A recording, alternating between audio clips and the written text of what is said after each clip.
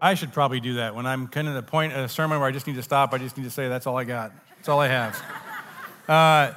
So we're kind of toward the end of our sermon series on the first part of the New Testament book of Acts. It's an unusual book, nothing else like it in the Bible, because it describes the first 30 years or so of Christianity and tells various select stories of what happened. We're going to look at two stories today.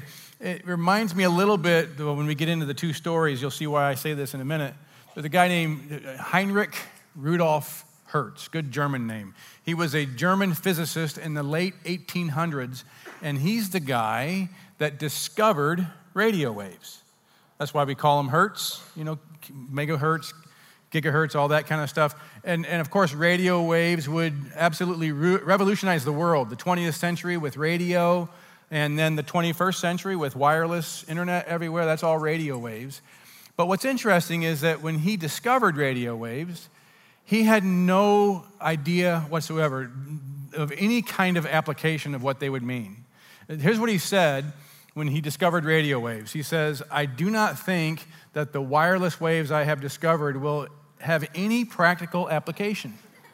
It's of no use whatsoever." Now, has there ever been a more false statement ever said in humanity? It's of no use whatsoever. This is just an experiment that proves we just have these mysterious electromagnetic waves that we cannot see with the naked eye, but they are there. So this guy's really smart, right? I mean, he was a brilliant scientist, discovered radio waves. He had all the information about radio waves you could have. He just lacked imagination of what the implications of the radio waves would be in revolutionizing the world. Probably as much as anything else that's revolutionized the world. I think of that when I think of how many Christians, maybe most, read these two stories we're going to look at in Acts chapter 9. There's two miracles, and they're kind of like miracles that Jesus did, and there's kind of like nothing really new about them, and we believe that they happened, but that's kind of it. We kind of stop there, and we have the information right, our beliefs are right, but we lack the imagination to really understand the implications of how these stories could actually change your life. Luke tells us, the author of Acts, he tells us, kind of in the middle toward the end of Acts chapter 9, that Paul, the guy that was devastating the church, persecuting the church, had experienced the risen Jesus. Jesus appeared to him, and he became a believer, became a Christian, and so the persecution of the church stopped, and there was a time of growth. Everybody's happy, peace. And so he tells us that Peter came out of Jerusalem and started kind of visiting churches between Jerusalem and the Mediterranean coast. We'll just pick it up in verse 32 where Luke says this. He says, "As Peter traveled about the country, he went to visit the Lord's people who lived in Lydda. There he found a man named Aeneas who was paralyzed and had been bedridden for 8 years.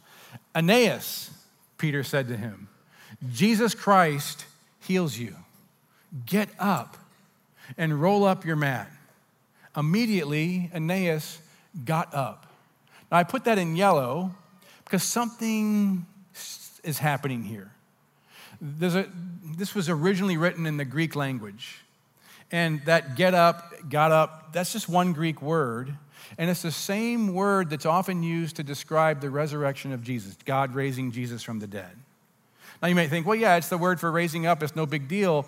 I don't think that's quite right. I don't think it's an accident, because get up, got up, is kind of a repetition of an image that the Bible wants to come to your mind through this story. And the reason why I say that is because it's not just this story, but the very next story does the exact same thing twice, but intensifies it because of the nature of the story. So what happened is this woman in this town 10 miles away called Joppa, modern-day Jaffa, it's a suburb of Tel Aviv in Israel now, but back then she was a woman in a church in Joppa. She was super well loved in the church, and she died. And the church was devastated. So they heard that Peter was just 10 miles away in Lydda, and so they sent 2 men to go get Peter and see if he'd be willing to come, and who knows if he would come and do something. And so Peter says yes, he comes, he enters into the room that they had laid her dead body. And so Luke tells us this, says Peter sent them all out of the room, kind of like what he saw Jesus do when Jesus did a miracle similar to this. He's just doing what Jesus did. He sent them all out of the room. Then he got down on his knees. Well, that's not what Jesus did. This is something different. Then he got down on his knees and prayed. Just, who knows what he prayed, but my guess is, are you going to do something here? What? Turning toward the dead woman, he said her name, Tabitha, get up. Same word that we looked at before. She opened her eyes, and seeing Peter, she sat up. He took her by the hand and helped her to her feet. Now, that's in yellow because, again, it's the same word. Just the NIV wanted to make it easier to understand. But what he said was what the ESV says. It says, and he gave her his hand and raised her up. That's the word, what it really means. So get up, he raised her up. He says to Aeneas, get up, he got up. Get up to the dead woman, and he raised her up. Now, I get it. We could all be like Heinrich Rudolf Hertz and go, yeah, okay, fine. I believe Jesus, the resurrected Jesus, did this through Peter, and these are great miracles, and, that's interesting language, and, of course, she did come back to life from the dead. It's not a resurrection. She's going to die again. It's kind of a resuscitation, for lack of a better word. But we could just sort of move on and turn the page and think, okay, yeah, I believe it, great. It's one more miracle. God's got power. I believe we're good. And we completely have the information right, but we miss the imagination of the implications of what's happening in this story that can absolutely change your life now. Because I don't think it's an accident that Peter and Luke later writing this, it's an accident that is repeated twice in the first story, twice in the second story. Something's going on here where I think it's one of those times in the Bible where the Bible's describing something that happened, but what it's really doing is sort of looking you straight in the eye and saying to you, get up. Jesus Christ heals you. Get up. Get up. See, because here's the thing. All of us right now, you, me, all of us are living out what is in our head that's an identity of ourselves. We all just have this unconscious identity of who we are. And, we have identity crises because we're in certain groups or certain times where, gosh, is this who I really am? We have imposter syndrome. That's an identity. But we're always living out this identity, and it might change, but it's an unconscious identity that when we walk into a room, we sort of put on that character, we put on that personality. This is who we are. This is who I am in this room. And we're always living out a narrative. This is the story my life is in. This is what makes a good day, a bad day, a bad day, a good moment, a bad moment. You get the point. It's the story that we see our life in that sort of just drives our desires, drives our mood, drives our reactions to people, drives what we want, drives our choices. This identity, this narrative that we unconsciously see our lives in. So I think if you understand that, you'll understand what the Bible's trying to tell you in this story. In one sense, there's a future of your narrative that is absolutely crucial for you to get. If you're a Christian, this narrative of your future that the Bible tells you, if you don't get it, if you don't understand it, if that's not this narrative you have in your head, you're not going to be able to live the Christian life. You're always going to make the wrong choices. You're always going to be driven by different desires that take you away from that narrative.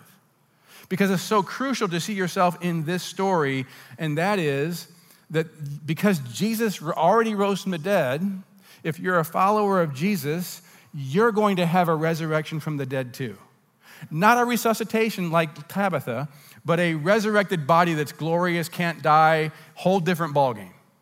So just to give you an example, the Bible teaches us a lot, but one example is in Philippians chapter 3, and I want to read first verse 19 because Paul's talking about the other narrative.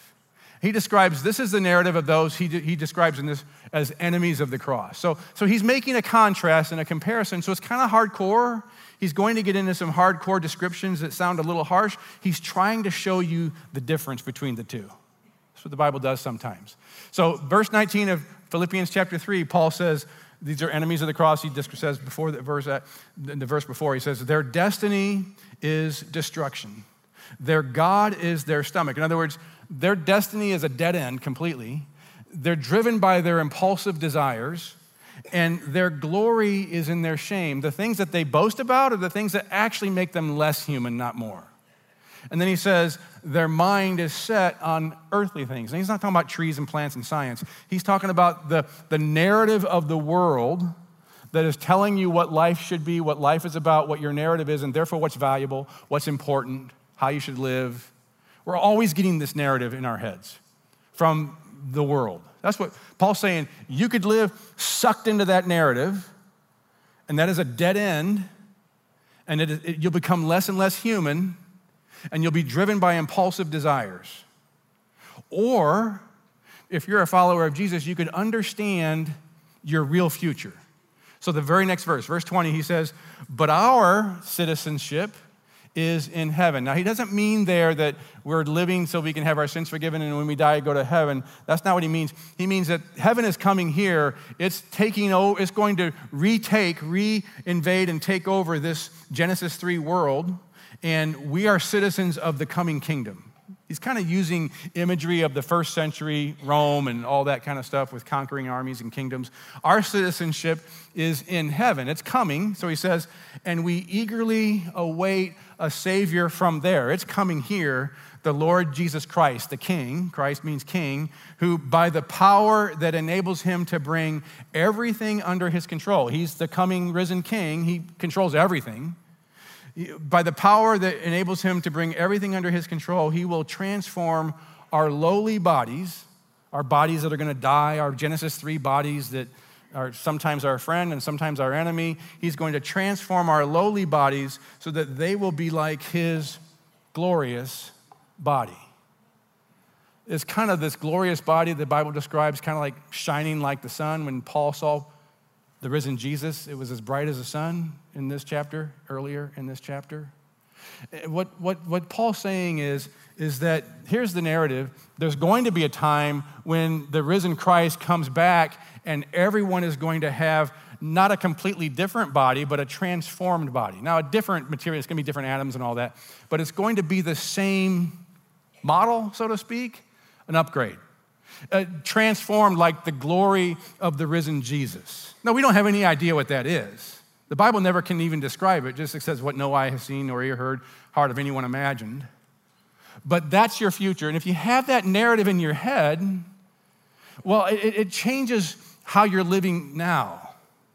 Because see, here's the thing, is C.S. Lewis says this in one of his writings he wrote in the mid-1900s.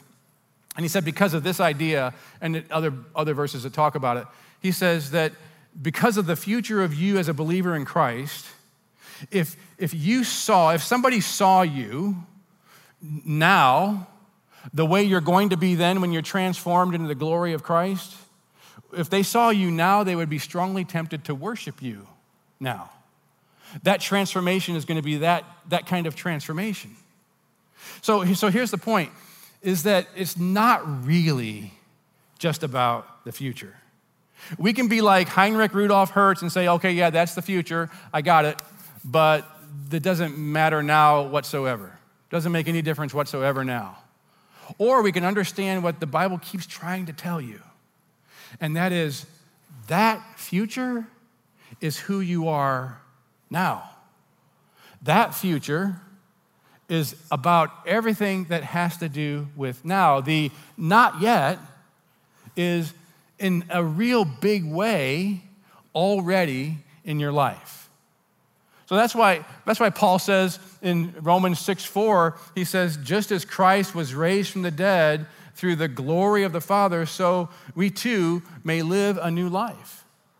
And you see, what he's saying is the past resurrection of Jesus is not just about a future resurrection, but it's about a now. We can live differently now. Now, here's the thing. I don't know if we're going to really catch this, what the Bible keeps trying to tell us. What Paul, I'm not going to read the verse, I'm just going to tell you, a couple of chapters later, he describes what Jesus has already done in the life of those who are his followers. So he says that you were called. He said those he called, he also justified, made righteous. And those he made righteous, he also glorified. It's weird because he says that in Romans 8:30. He uses the word glorified in the past tense, but he's talking about for us, he's talking about something that's the future, not yet. He's talking about when we have our bodies transformed to be like Jesus' glorious body when Jesus returns. But he says it in the past tense. Now, this is going to sound real trippy, but here's the thing.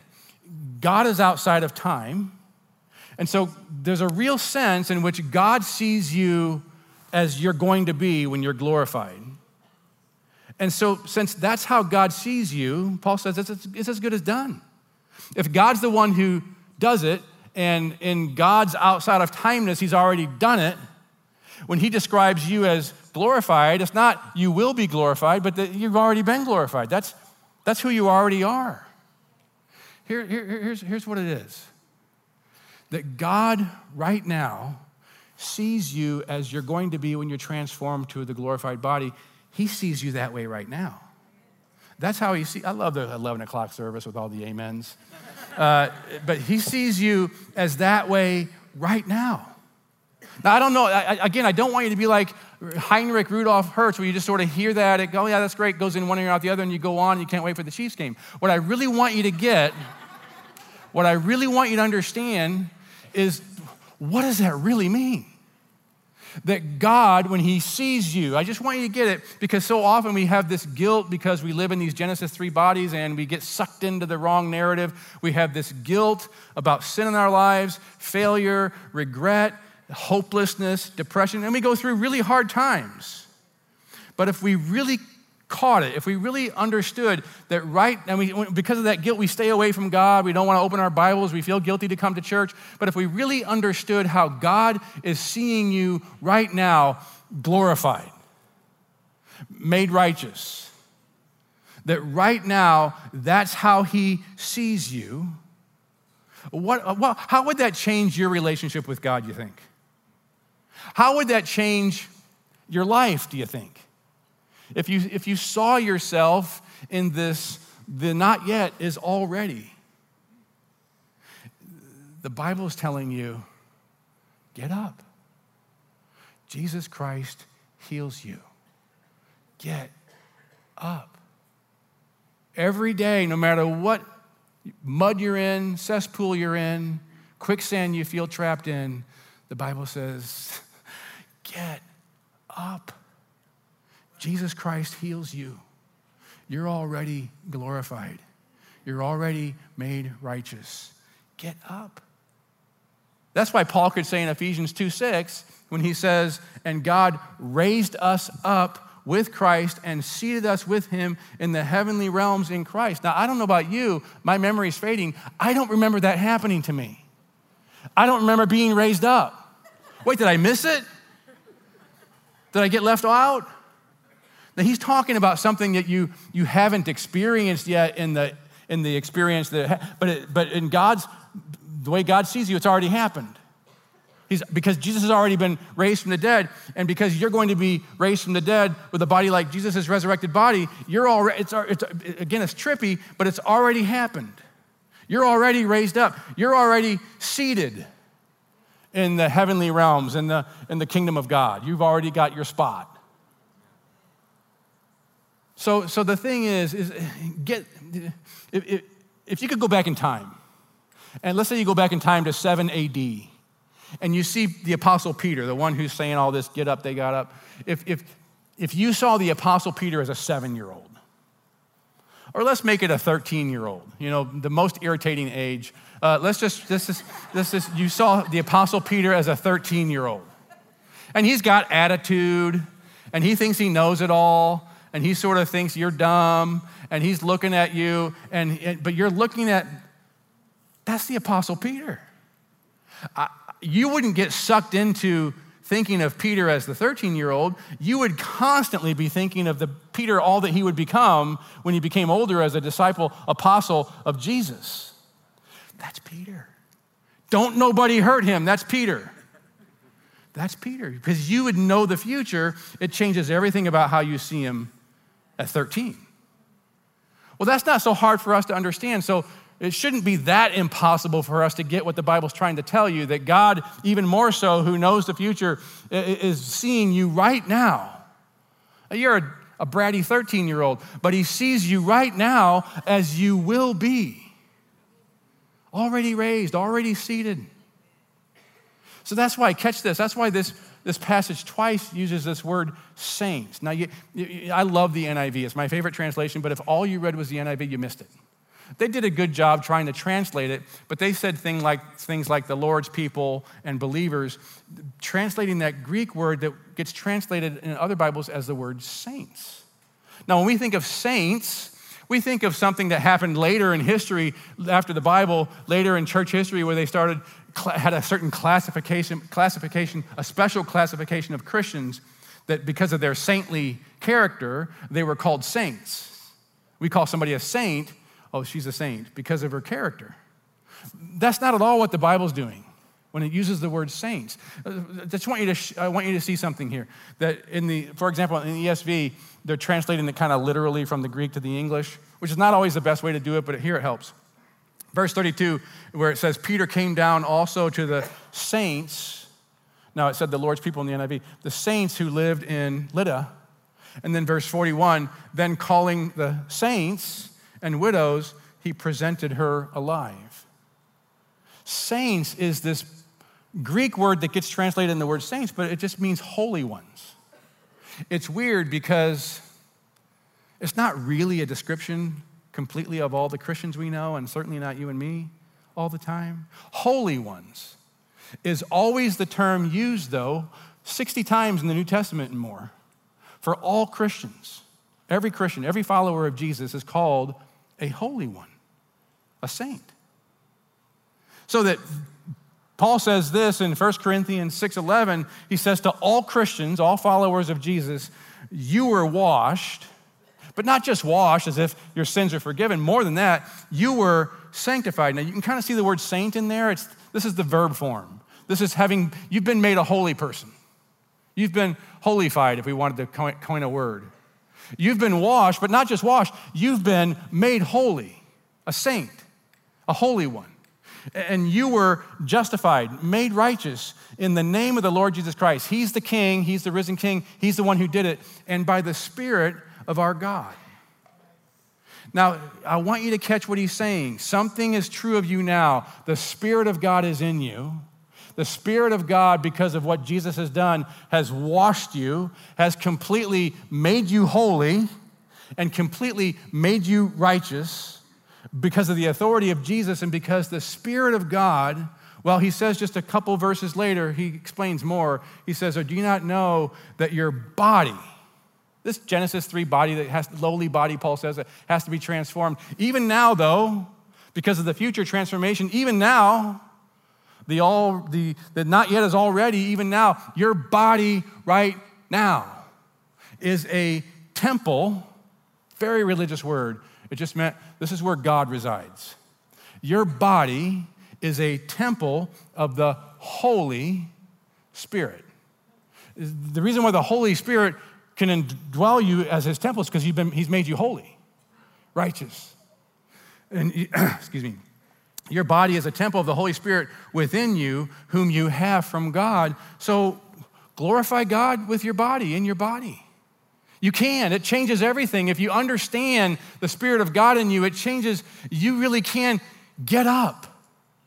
Not perfectly, not where you're not going to still have problems, not where you're not going to still fall, but every time you fall, you get up. You never fall to the point where you can't get up. Imagine telling yourself that. There's a story, a video that went viral a few years ago because it's very emotional. A man who's been in prison off and on for 20 years. He got into drug abuse, drug addiction, gambling, petty theft, all this stuff. And so he's one more time appearing before the judge, one more time going to be sent to prison. You can see his attitude. He just doesn't care. Been here, done that. But then something strange happens because it turns out the judge was his friend in middle school. And he didn't know until she says it. Let's take a moment here and watch this. F15-13303. Okay, Mr. Booth, I have a question for you. Yes, ma'am. Did you go to Nautilus for middle school? Oh my goodness. Oh my goodness. I'm sorry to see you there. I always wondered what happened to you, sir. Oh my goodness. This is the nicest kid in middle school. Oh my goodness. He was the best kid in middle school. I used to play football with him, all the kids, and look what has happened. I am so sorry to see Oh you. my goodness. Mr. Booth, I hope you're able to change your ways. Good luck to you. Oh my goodness. What's sad is how old we've become. Oh my goodness. Good luck to you, sir. I hope you're able to come out of this okay and just lead a lawful life. Now, I kind of went down the rabbit hole and did the rest of the story. This was years ago. Turns out he went to prison. He got released 10 months later on good behavior. He said that encounter with her reminded him of everything he had the dreams for about his life when he was a kid that he somehow got away from. So he went to prison and started reading books on business and started thinking, I'm going to absolutely change my life. He got out of prison, and now 6-8 years later, he's a manager of a business in Miami. There's a whole story about him on Miami local news. But you can see right there where he just sort of all of a sudden realizes back in time what he wanted to be and who his friend was and the life he had and how it got off track somehow. And you can just see him, oh my goodness, crying, oh my goodness. I kind of wonder if at some point in the future we really see who we really are now, because of the future and because of the Spirit of God in us, well, who we really are now instead of this narrative we get sucked into. If we might not have the same, oh my goodness, this sense, I missed out on what I could have been, what could have happened. I could have gotten up every day, no matter what. I could get up because I, in God's sight, am already glorified. I'm already made righteous. I'm already holy. And the Holy Spirit indwells me, my body, as his temple. Let's pray. God, we thank you that we don't have to get sucked into this narrative that's a dead end. This narrative that's driven by impulsive desires and makes us less human. But that you have already risen from the dead. Therefore, you've already raised us in Christ and seated us, and you've glorified us already because the future is who you see us as now. And so in a very real way, this is who we should see ourselves as now. Glorified, risen, temples of the Holy Spirit, holy and made righteous. Amen.